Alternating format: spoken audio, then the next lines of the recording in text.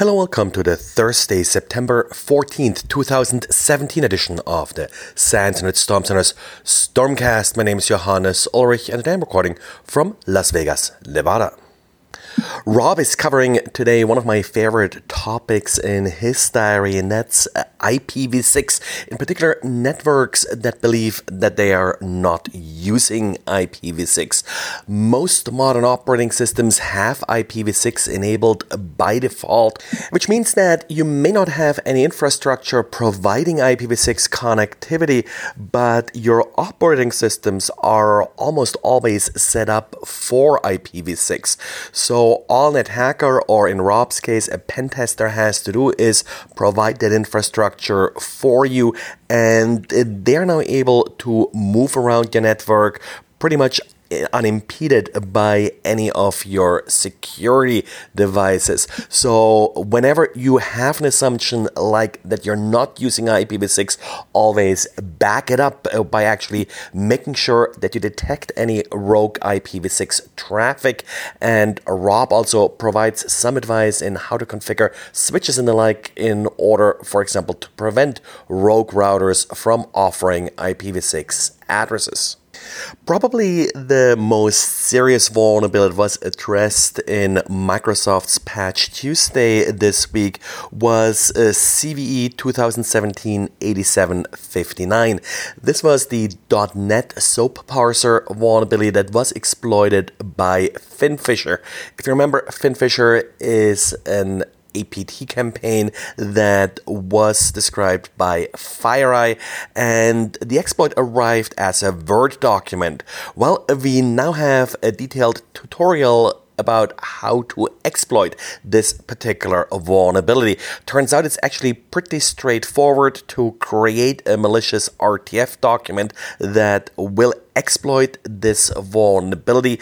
Again, the RTF document and Word is really just a delivery vector. The actual vulnerability was in the .NET component that parses the malicious file. Given these instructions and the easy exploitability, this is definitely a must-patch vulnerability now, and you definitely need to have this patched by the end of the week, if that's not even too late. And Display Widgets is a pretty popular WordPress plugin with about 200,000 installs according to pluginvulnerabilities.com. Well, there have been a lot of documented vulnerabilities in WordPress plugins, but this time it's actually not a vulnerability we're talking about, but an intentional malicious modification.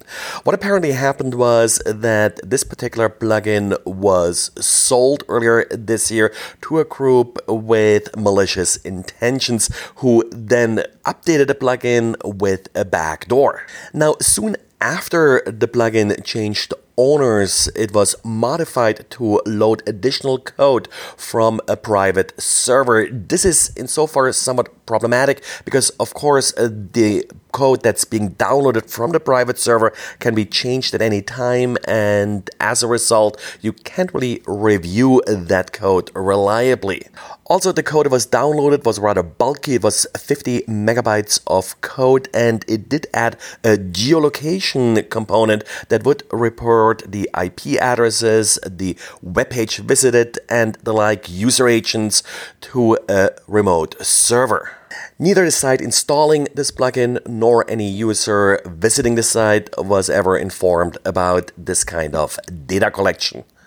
Now, after researchers complained about this particular plugin behavior, it was removed, but shortly later it appeared again with various malicious components, and ultimately never really got or shut down. And apparently there are other WordPress plugins that do experience similar behavior.